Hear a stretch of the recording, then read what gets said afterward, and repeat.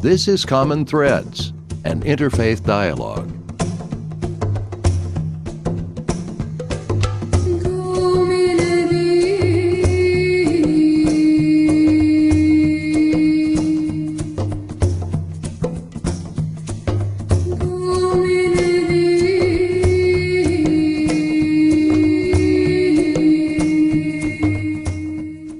I'm Fred Stella, president of the Interfaith Dialogue Association. Welcome to another edition of Common Threads.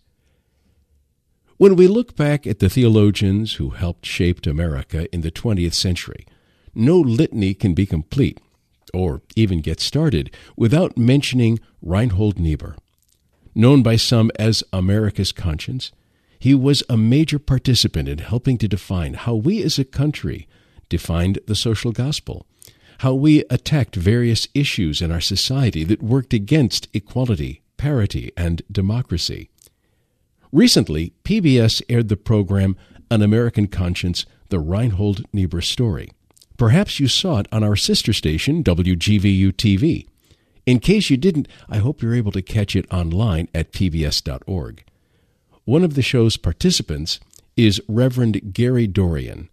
Aside from commenting on the works of Niebuhr in the film, he also wrote a very thought-provoking piece on religiondispatches.org entitled Irony Repeats Itself, Reconsidering Reinhold Niebuhr in the Trump Era. We thought that the program and the essay complement one another quite well, so we've asked Reverend Dorian to join us today to talk about both. A bit about our guest. Reverend Gary Dorian teaches at Union Theological Seminary and Columbia University. He is an Episcopal priest. His many books include, most recently, Kantian Reason and Hegelian Spirit, The Idealistic Logic of Modern Theology, which won the Association of American Publishers Prose Award in 2013, and The New Abolition, W.E.B. Du Bois and the Black Social Gospel. We welcome to Common Threads, Reverend Gary Dorian. Hello, Gary. Hello, Fred. Why don't we start from the very beginning in case people are not familiar with Reinhold? Just exactly who was he? Well, he was one of the two or three most influential American theologians of the 20th century. He was a product of the social gospel movement, and he doesn't exist without it. He was a pastor in Detroit for 11 years before he came and to teach social ethics at Union Theological Seminary, and then he had an enormously influential career as a critic, as a writer of books that helped to shape the field, and as someone who reacted to all the sort of colossal world-shattering events of the 20th century. I mean, he lives between two world wars and responds to the Depression, and then has a role to play in the Cold War as well. So he is someone who has had a great deal of influence in simply setting the terms by which we talked about these great events in 20th century Christianity. For someone who changed his positions so many times, how was he taken seriously? And what I'm going to do, Gary, is read from your piece. I'm just going to read a brief paragraph to give people the sense of just exactly the many camps that Reinhold Niebuhr found himself in. You write, Niebuhr attained fame by blasting the moral idealism of liberal Protestant church leaders. In the 1920s, he chafed at social gospel idealism while calling for more of it, not knowing what else to say. In the 1930s, he urged church leaders to throw off their moralism to join the class struggle against a dying capitalist order. In the 1940s, he urged church leaders to throw off their moralism to support the armed struggle against fascism. In the 1950s, he urged them to throw off their moralism to support America's Cold War against communism. In every case, it mattered that there was a powerful, ecumenical, culturally dominant Protestant establishment to criticize. Niebuhr took for granted that liberal Protestantism had immense cultural influence, and it was his group. Otherwise, his ferocious criticism of it would not have mattered. So let's talk about those, as I say, those various camps he found himself in and how he moved between one and the other and how he maintained his credibility. Yes. Well, firstly, I think in the previous paragraph, I actually took you through the whole zig and zag in one long paragraph. That was, I think, maybe even one long sentence, which sort of people sort of got the sense of, yes, indeed, how many different positions he held politically. Because politically, Niebuhr changed his politics in some very significant way, almost every decade, and certainly within every decade of his whole career. You'd get a major zig and zag going, and this is someone whose politics were, steering the boat. It took him. He's not until about 1940 that he's really settled upon his theology. So that becomes an anchor for him when he finally settles, sort of what it is. But long before that, and then long after it, there's this zig and zag of the politics, and Niebuhr was very political. So all of that is just always in place, and even talking about Niebuhr in any way, to generalize him about it at all, you almost always have to end up coming back and saying, well, which one are we talking about here? Which decade? What is he responding to? Because there are so many Niebuhrs out there, that is, people who sort of pick their favorite one and go for that. But that paragraph you read does at least... because of my refrain about throwing off your moralism, there's something showing there about what is continuous. That is, even while Niebuhr changes his position so often, he's always concerned to be realistic by his lights.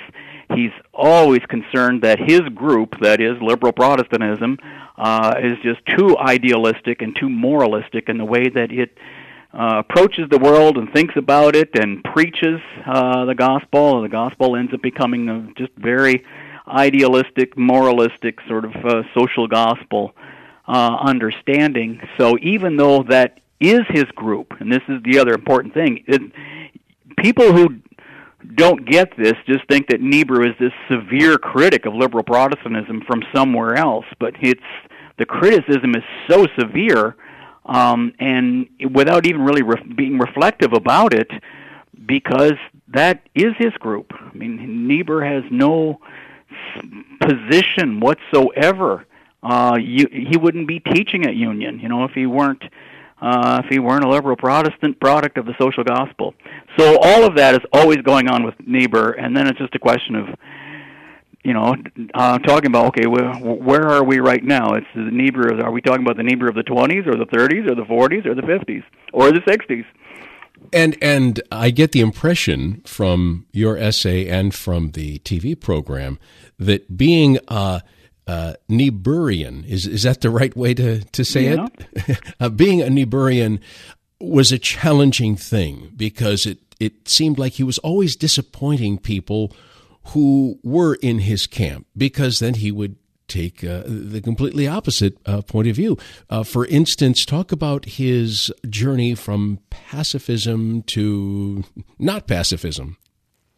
Yes, in the film they have David Brooks comment on this, and rather puckishly David says, when you change camps, when you go from one to the other, you would think that, the new people are going to welcome you. But no, that's not how it works.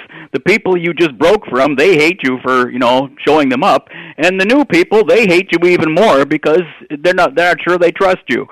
And Niebuhr did have to deal with a fair amount of that. His close friend, June Bingham, who wrote one of the first biographies of Niebuhr, she titled it "Courage to Change," because to her that was the key to Niebuhr. That he does have this courage to change his positions. And certainly a major one that's as fundamental as any other, is the fact that Niebuhr is typical of so much of liberal Protestantism of the 1920s. He had this whole generation of ministers who preached pro-war sermons in 1917 and 1918, and then after the war turned out badly and the peace had nothing whatsoever to do with Woodrow Wilson's 14 points or making the world safe for democracy or anything like that. It was just strictly the vengeance of the victors. And a terrible situation that sort of imposed upon Germany that sows the seeds of the next war. They can see this coming. These ministers who preached those pro-war sermons were just appalled and repentant for preaching sermons that they felt had just been falsified at Versailles. So we have this whole generational tidal wave of people like Georgia Harkness and the great preacher Harry Emerson Fosdick and so many others. So many of them took that Sherwood Eddy tour to the war camps, and they came home and said, "I am a pacifist. I am never going to preach another pro-war sermon. I hope I can stick to that." And Niebuhr is one of them. This is back when he was a pastor in Detroit at this time. And he writes in his diary in a book that was later published as under the title Leaves from the Notebook of a Tamed Cynic. He says, "I am done with the war business. I hope I can stick to that. I hope I can keep to that vow that I am done with it." And so for 10 years, he did. He not only clung to a kind of anti-war idealism, but he did it with such energy and brilliance, he ended up becoming the president of the Fellowship of Reconciliation, the leading Christian pacifist organization. So he's really trying to stick to it, live it out, and bringing others to it all through the 1920s. So when Niebuhr ends up turning away from that and just saying, no, that too is a distortion, it's running with something that's just too simplistic, and yes, it's moralistic. That I have to let go of the moralism that is in me in order to make the gospel make sense in a world of conflict and where you can't just opt out from the struggle for power. That is his biggest turn of all. And he writes an essay in 1934 called "Why I Leave the FOR." And it's one of the classics of Christian social ethics. It's just one of those texts that if you're anywhere near this subject, you have to, deal with it because he's laying out his reasons why he's going to break from the very thing that he had said so passionately all through the 1920s. That's interesting because you say he has this epiphany in 1934, which is a few years before World War II, and one can see the logic of an evolution of thought from pacifism to just war when we're attacked by Japan and when we enter the war, or when we enter the war with Germany as well. But what's happening in 1934 that encourages him to make that move? Well, yes, there are some really key things to take apart there because often people do kind of run with an impression about this. It's like, oh, he's seeing Nazi Germany on the rise, and he's determined to fight against it. That is how this story turned out, but that was not what he was thinking at all in the early 1930s. The announcement in 1934 that he's leaving, it's a classic text, but actually the announcement itself is coming for a couple of years. I mean, the major text, the greatest book Niebuhr ever wrote, was in 1932. It's called Moral Man and Immoral Society, and it made the argument that is the crucial Niebuhr social ethical argument that informs all of his work. And so the argument for why he's going to have to give up being a pacifist is there in that book, and it is part and parcel of his concern to say that we need to move, that his group, liberal Protestantism, needs to move to the left politically, and he says rather vaguely to the right theologically. He has very little idea what he really means by the latter in the early 1930s. What he does mean on the political side is he has become not just a socialist, because he was a socialist before. I mean, he's already friends with Norman Thomas and running for the Socialist Party in 1928, 1929. So he was already a socialist, but now he's moving into a much more sort of hard-edged, power-oriented. We have to take responsibility for the violence that's required in order to gain power and make social gains and then defend those gains. And all of that is driving him to a much more sort of power-oriented analysis in which he's arguing that, violence is just intrinsic to politics. You can't have any kind of a politics that gains or secures anything that doesn't have violence as a means to any end that you're seeking. And that being the case, it's just all these liberal sermons where people are saying, we need to be like Gandhi, and Jesus was like Gandhi, and so on. The very sermons he gave in the 1920s, he's saying we have to stop that. It isn't true. And it's a way of kind of making the gospel itself kind of superficial, reducing it to a kind of moralistic idealism. So it's in the name of an actually quite hard-line, left-wing, neo-Marxist socialism that Niebuhr is repudiating pacifism in the early 30s.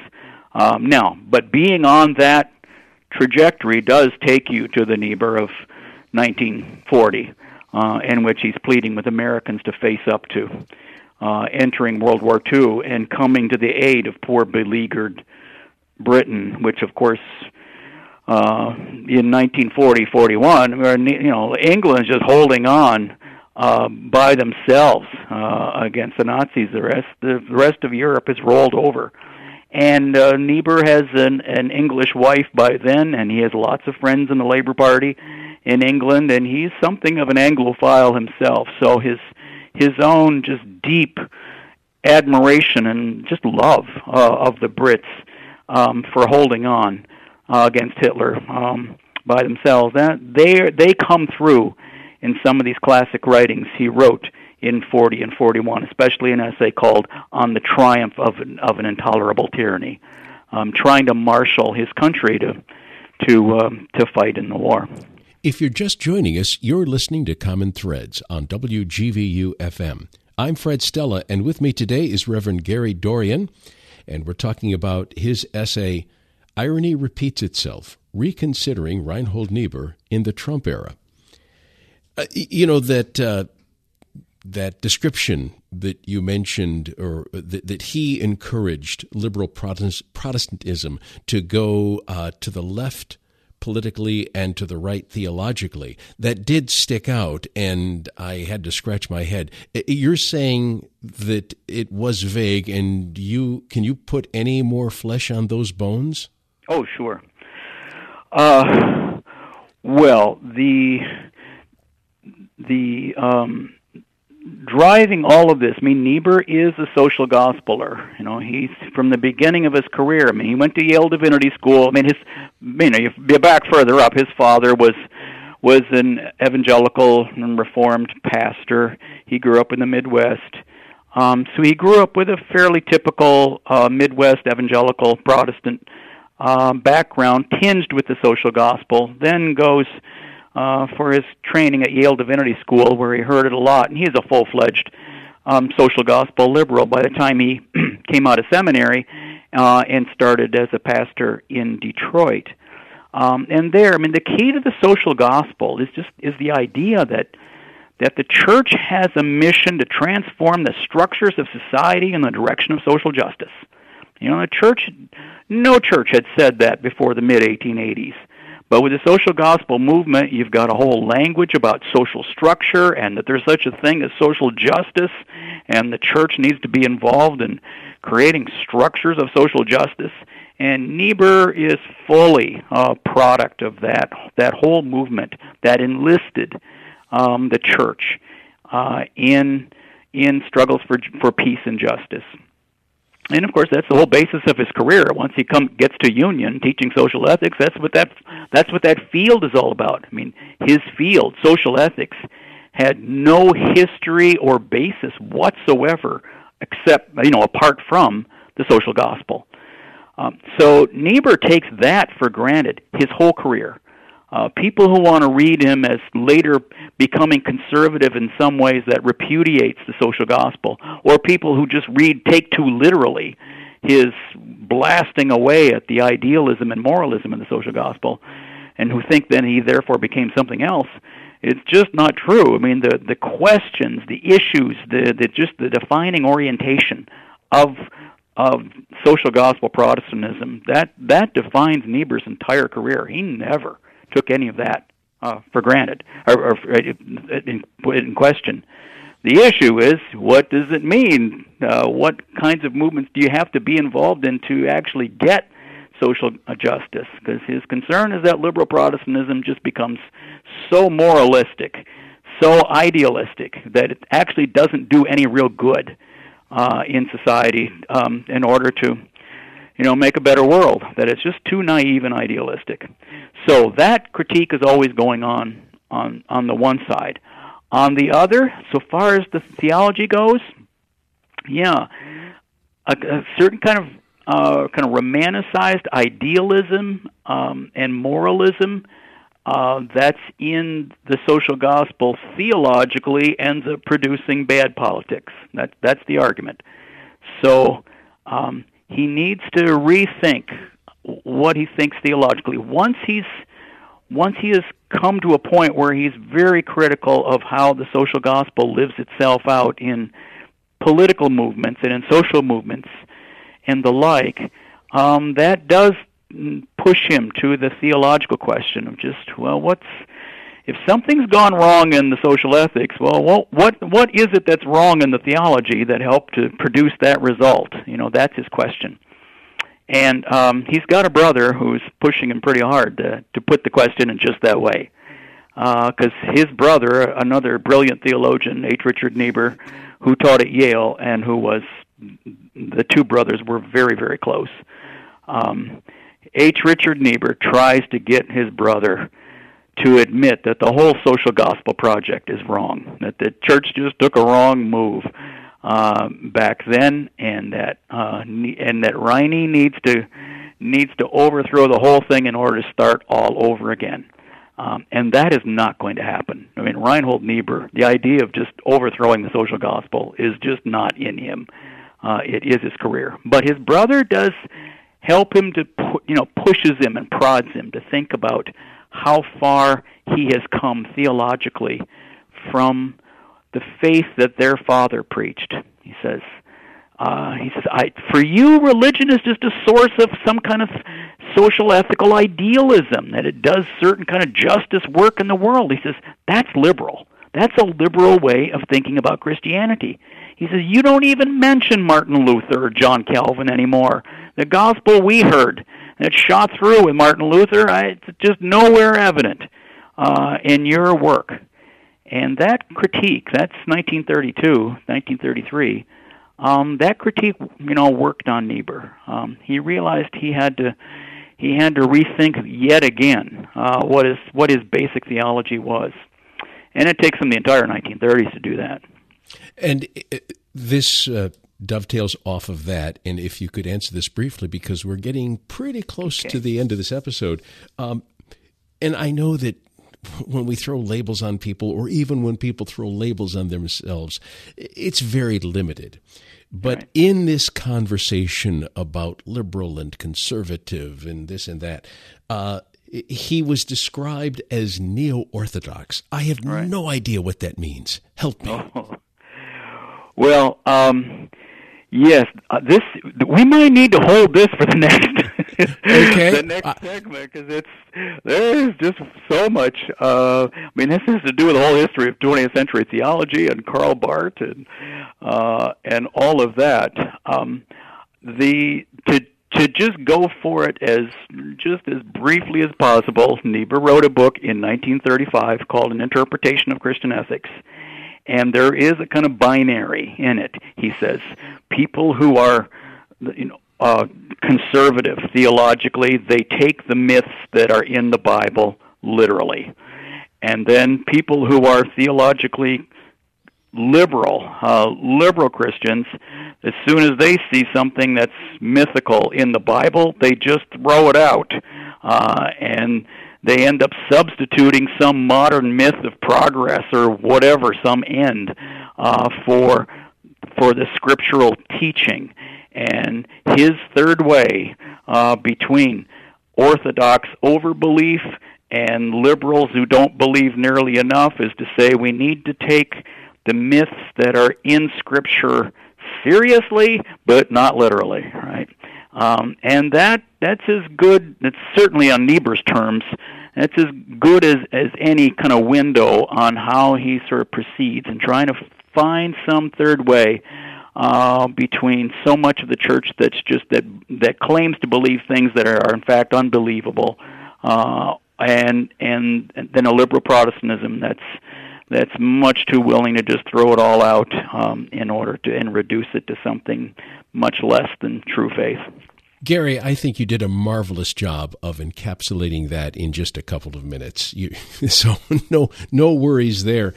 Now, you are at Union Theological Seminary. How is Niebuhr treated today? Can you possibly get a degree there without being an expert in Reinhold Niebuhr? Oh, sure. That happens all the time.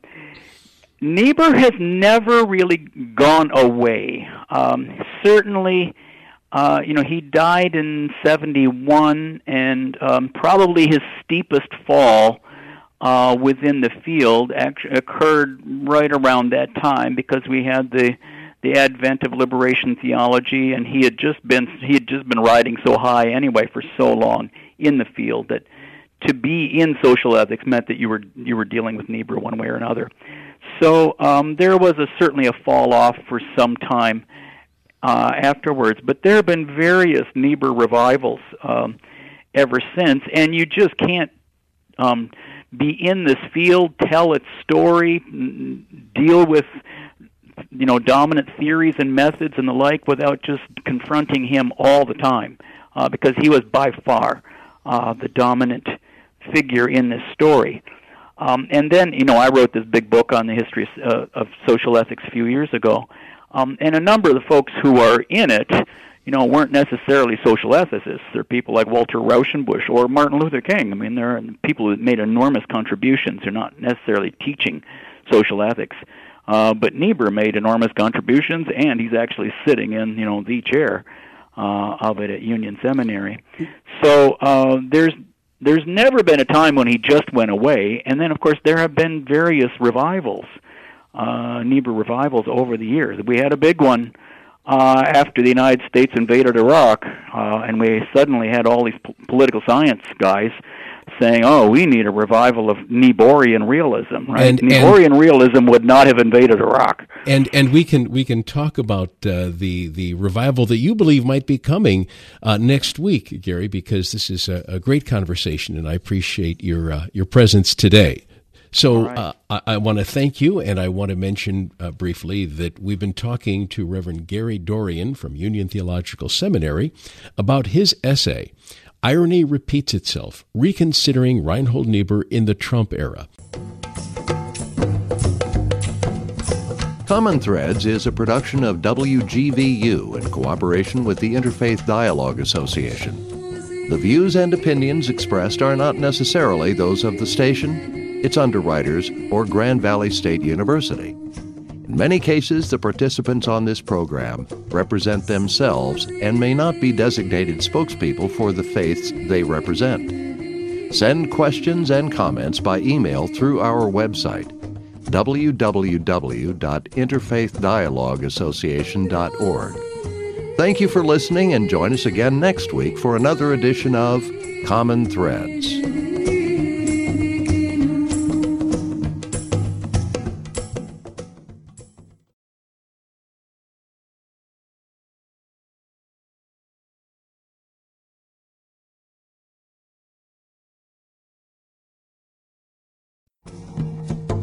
This is Common Threads, an interfaith dialogue.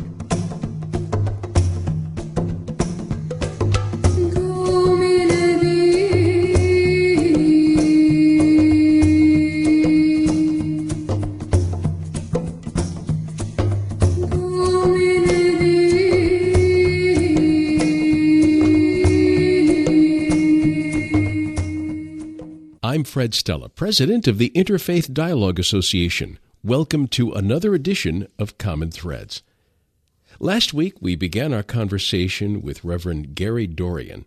He's the author of an essay entitled Irony Repeats Itself, Reconsidering Reinhold Niebuhr in the Trump Era. And you can read that essay on religiondispatches.org. Also, if you're interested in Reinhold Niebuhr, you can go to pbs.org and see a wonderful documentary. It's about an hour long on Reinhold Niebuhr. A little bit about our guest. Reverend Gary Dorian teaches at Union Theological Seminary and Columbia University. His many books include, most recently, Kantian Reason and Hegelian Spirit, The Idealistic Logic of Modern Theology, which won the Association of American Publishers Prose Award in 2013, and The New Abolition, W.E.B. Du Bois and the Black Social Gospel. We welcome once again to Common Threads, Gary Dorian. Hello, Gary. Hello, Fred. Listen, last week we covered a lot of ground on Reinhold Niebuhr. I won't ask you to repeat. If people want to know a little bit more about him, of course, anyone can go to either your essay, which is a wonderful one, by the way, which is online at, as I mentioned, religiondispatches.org, and also the documentary on PBS that is called An American Conscience, the Reinhold Niebuhr Story. So let's get to his book that you did mention last week, and I believe this was his seminal work, Moral Man, Immoral Society. It had a huge impact, and basically what he claims in there that an individual human can be moral, but groups, societies really can't. And I'm wondering if you could just give us a thumbnail sketch of his philosophy. I mean, if I can be moral and you can be moral and we get together, can't the both of us be moral? And then, how many people do we have to add to our group before we become immoral? Is it the addition of just one other person? Yes. Well, there is firstly the social gospel difference here. Niebuhr sort of building on the fact that he is a social ethicist.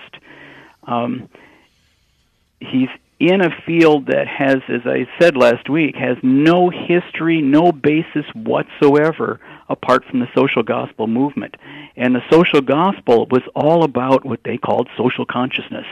You had all these people like Walter Rauschenbusch and others who were raised in just a typical conservative evangelical homes where they had a conversion experience and they came to Jesus, and their own preaching revolved around bring people to Christ and then they will be regenerated, and then maybe you've got something about then they will go out and do good things in society. So that to the extent that you might have some notion about Christianity doing work in the world that makes a better society, it's usually along the lines of some kind of revivalism or individual conversionism. That's the prerequisite thing. So when Walter Rauschenbusch, the great theologian of the social gospel, when he was a pastor in Detroit, or when he was a pastor in New York City in Hell's Kitchen, that he just began that way. That's what he assumed preaching was.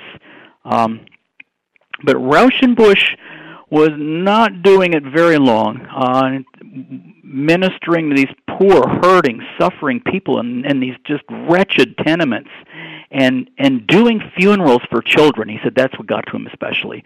All those funerals he did for children. And he said, I could not get up there any longer and just give this come to Jesus sermon without any real sort of social dimension. And so he said, as he would say, I got social ideas. And this whole generation of social gospelers talked that way, about just the difference it made once you saw that there's such a thing as social structure, that there is a social way of perceiving the world, and even the coming to be of a self, that no one just is a self individuated or by themselves, that we're all sort of products of our relationships and the like. So all of that is deep in Niebuhr. I mean, the idea that individualism is never saving by itself, that what the gospel is actually doing is you're supposed to be called out of your individualism into relationships, and those relationships, of course, have an effect on the kind of self that you become.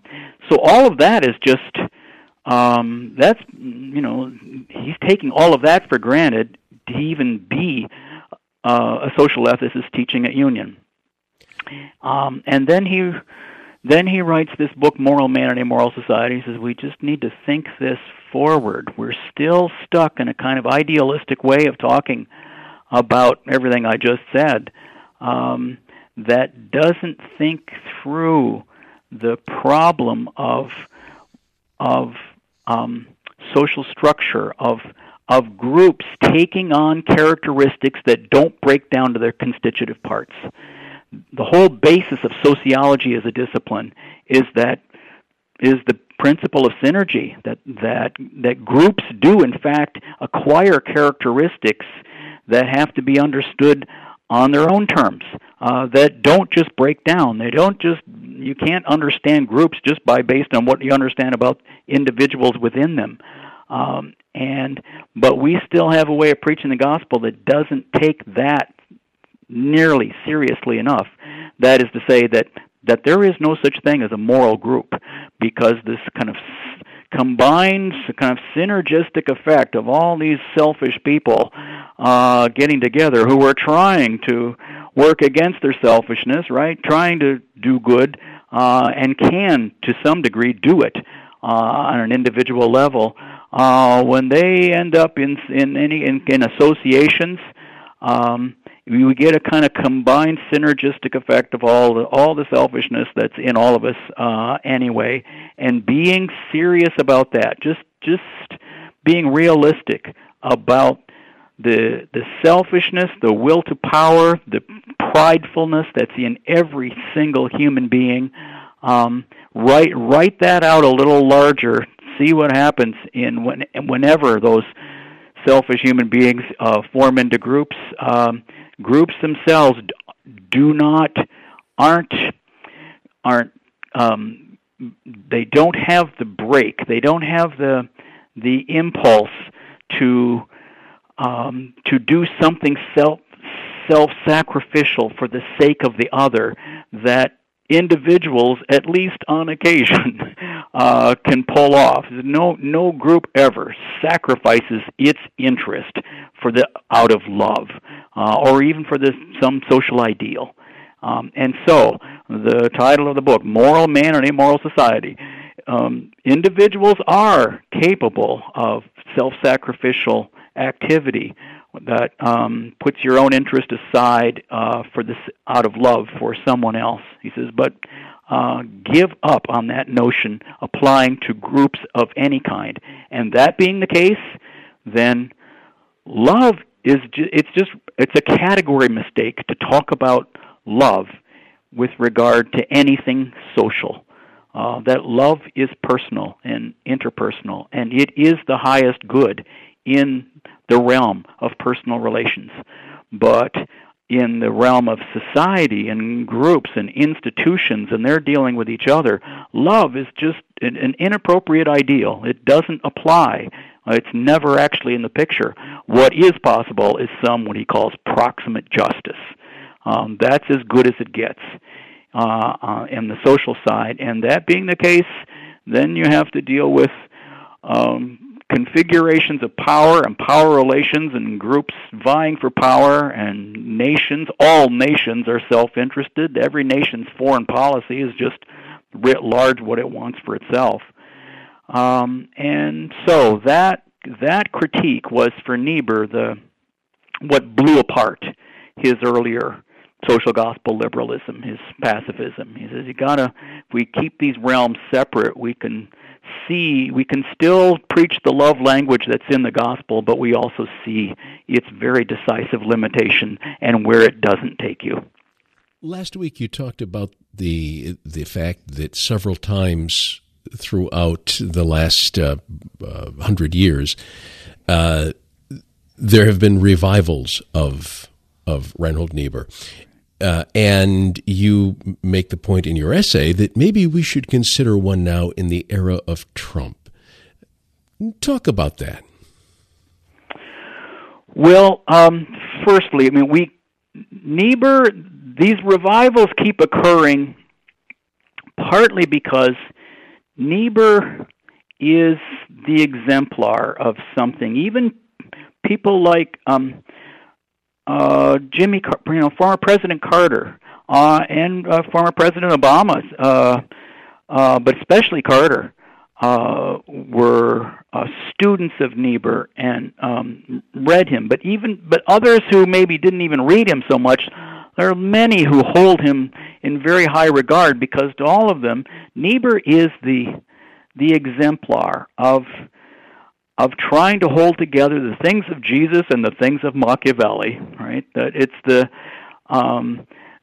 even if you haven't read him a lot, you know that this is the guy who became famous for writing book after book and page after page. He's struggling with that very binary of what it means to try to be Christian, to hold to the maxims of an ethic of love perfectionism that's quite idealistic and beautiful and noble and impossible, and on the other hand, what it takes to gain power and to use it responsibly, to take moral responsibility for what power you do have. And Niebuhr is the guy who's just always wrestling with that set of questions. And he's in some ways it's hard to talk about because he doesn't reduce to sound bites. You know, this is messy and it's complicated and requires willingness to be flexible and to question your assumptions and so on. But Niebuhr does have that project sort of all the time. And so there are different ways of rendering what that means. And, of course, there were different ways in his time of doing so as well. But he always is warning us about our selfishness, our greed, our will to power, saying we need the gospel as a reminder, as a convicting force that makes us aware of our preoccupation with ourselves and the ways that we baptize our own causes or politics. And the gospel, if nothing else, has to be a sort of critique of nationalism and nationalistic idolatry. And so they have all these tropes that go with all these Niebuhr books and with his whole legacy in social ethics.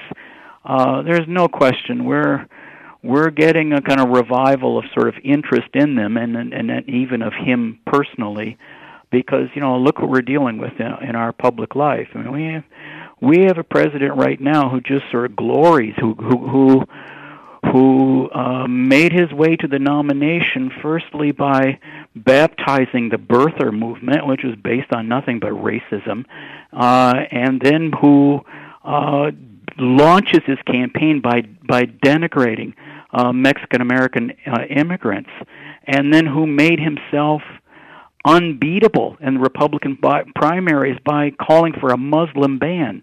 What's being appealed to in human beings when you're just constantly going to fear and xenophobia and this divisive language, even the labeling of all your rivals. Everybody he's running against gets some demeaning label that makes them less than who they are. Even that's a kind of example of what Niebuhr talks about of our narcissism feeding our will to power.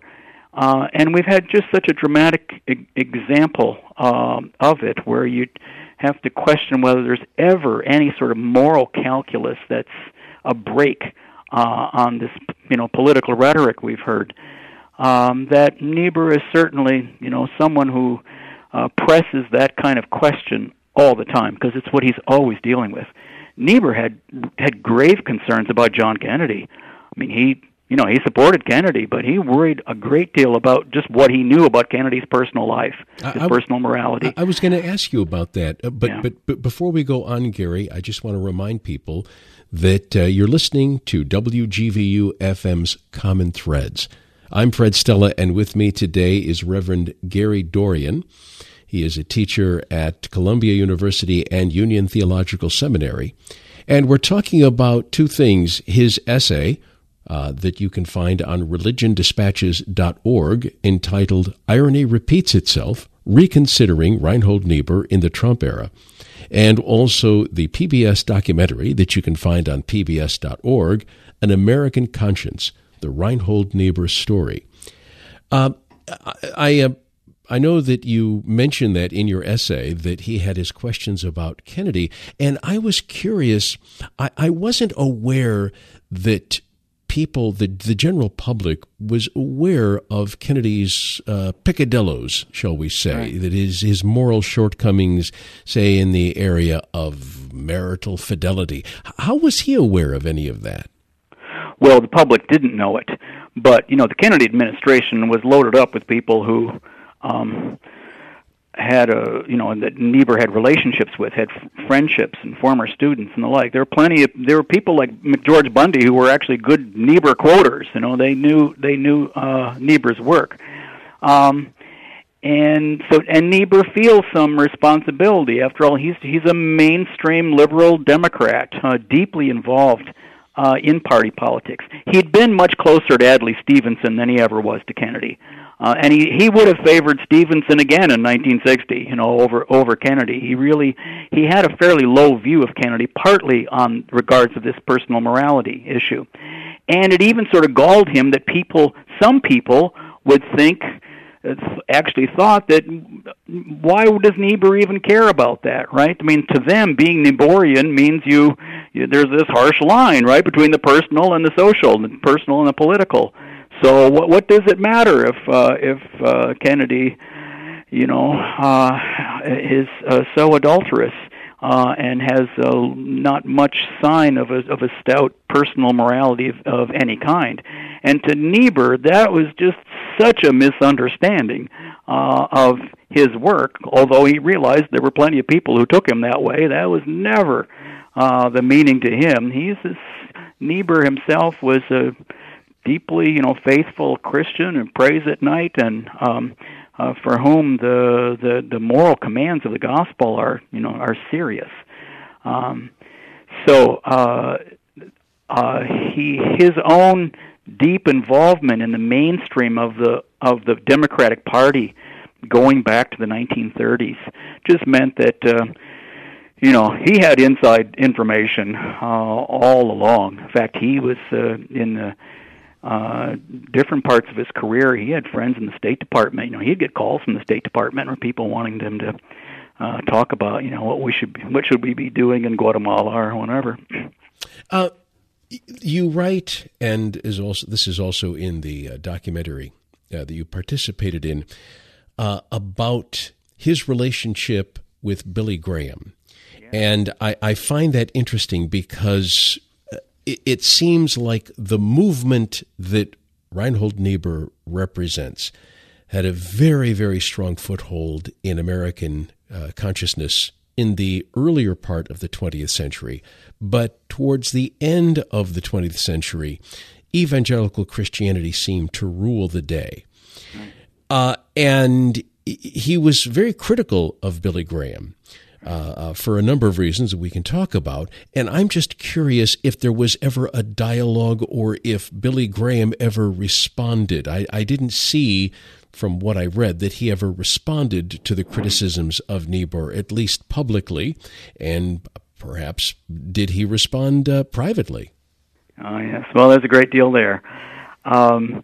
Firstly, Niebuhr is the product of that generation in which the so-called fundamentalist versus modernist controversy ended up with the liberal side winning in all the denominational struggles, and every place where there was a kind of blowout and somebody won and somebody lost, it was always the folks who said we need to deal with the historical critical approach to the Bible and all of that, that won, that kept the seminaries and so on.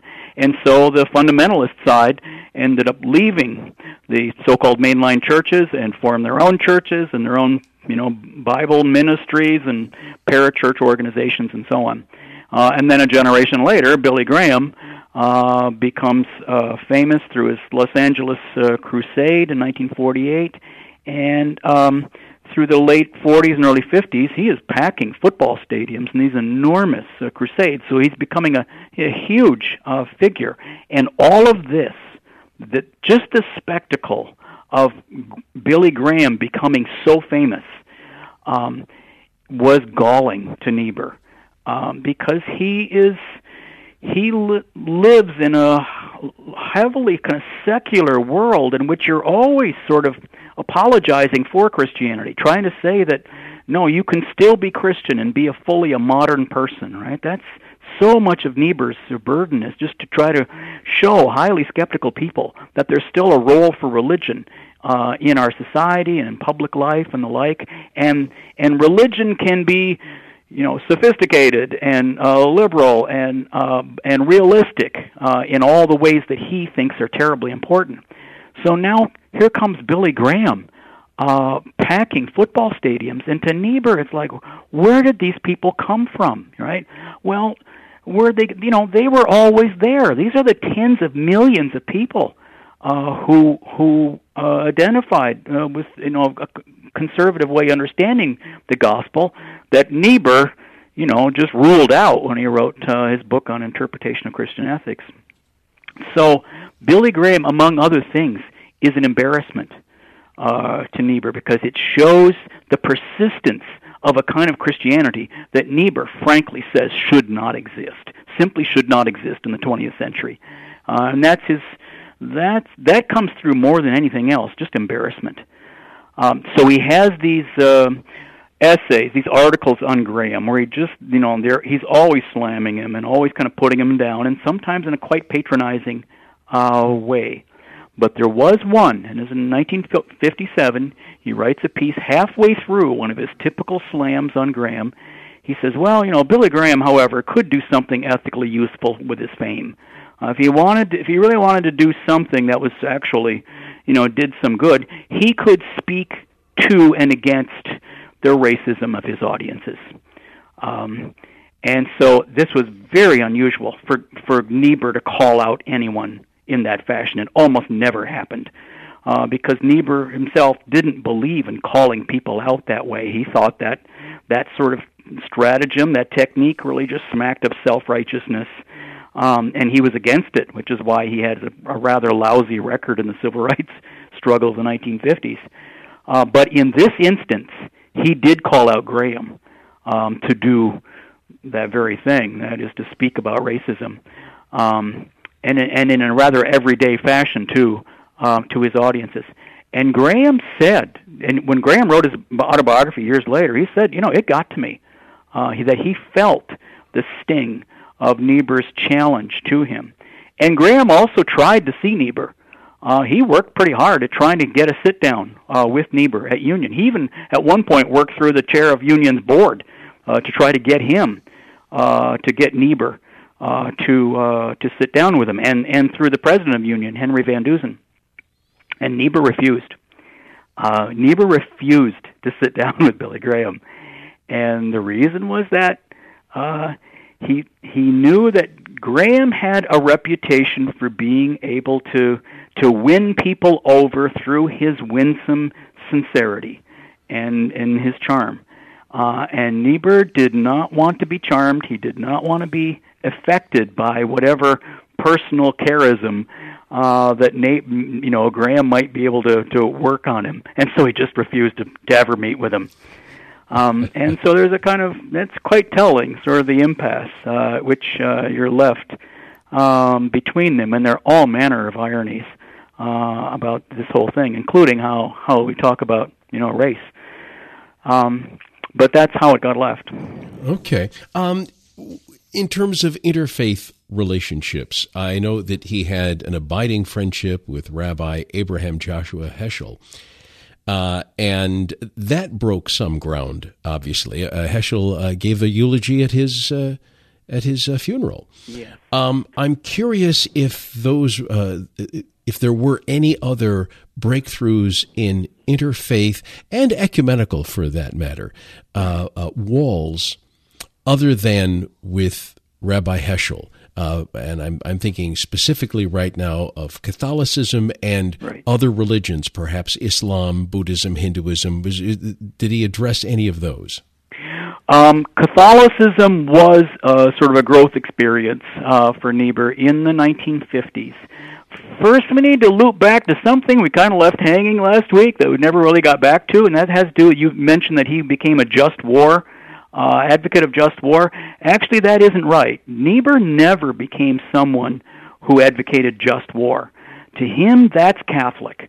It's Catholicism that talks about there's a sort of a natural law, and it doesn't matter what sort of religion you are, that we're sort of bound by this natural law, and that natural law reasoning can yield criteria about waging a just war, making war just. And to Niebuhr, for many years, this whole conceptuality of trying to devise rules that make war good and that we cover us all morally in some kind of natural law reasoning, he regarded all this as just intrinsically Catholic and mistaken on that grounds. So even though this is said all the time that Niebuhr was a just war theorist, actually he wasn't, because he doesn't believe in the whole project of saying, well, if you meet this condition and this one and that one, and of course there are 7 of them, then it can be moral to go into war, and then the same 7 criteria go into judging the morality of actually fighting a war. And he thought that Catholicism just done immense harm in introducing and defending the idea that that war could ever be just. No, war is a lesser evil business, and it has to be thought of just in those terms, certainly to Niebuhr. So that's all in the background, for many, many years. But in the 1950s, Niebuhr did become more friendly to Catholicism. This starts with personal friendships. Starts with people, even then having Catholics in his class, or just it starts with those personal relationships where they become real, enfleshed human beings, not just representatives of some abstract principle or some dogma that he's against. You've been listening to Common Threads here on WGVU. Today, my guest has been Reverend Gary Dorian. He is the author of Irony Repeats Itself: Reconsidering Reinhold Niebuhr in the Trump Era, which can be found on religiondispatches.org. Common Threads is a production of WGVU in cooperation with the Interfaith Dialogue Association. The views and opinions expressed are not necessarily those of the station, its underwriters, or Grand Valley State University. In many cases, the participants on this program represent themselves and may not be designated spokespeople for the faiths they represent. Send questions and comments by email through our website, www.interfaithdialogueassociation.org. Thank you for listening, and join us again next week for another edition of Common Threads.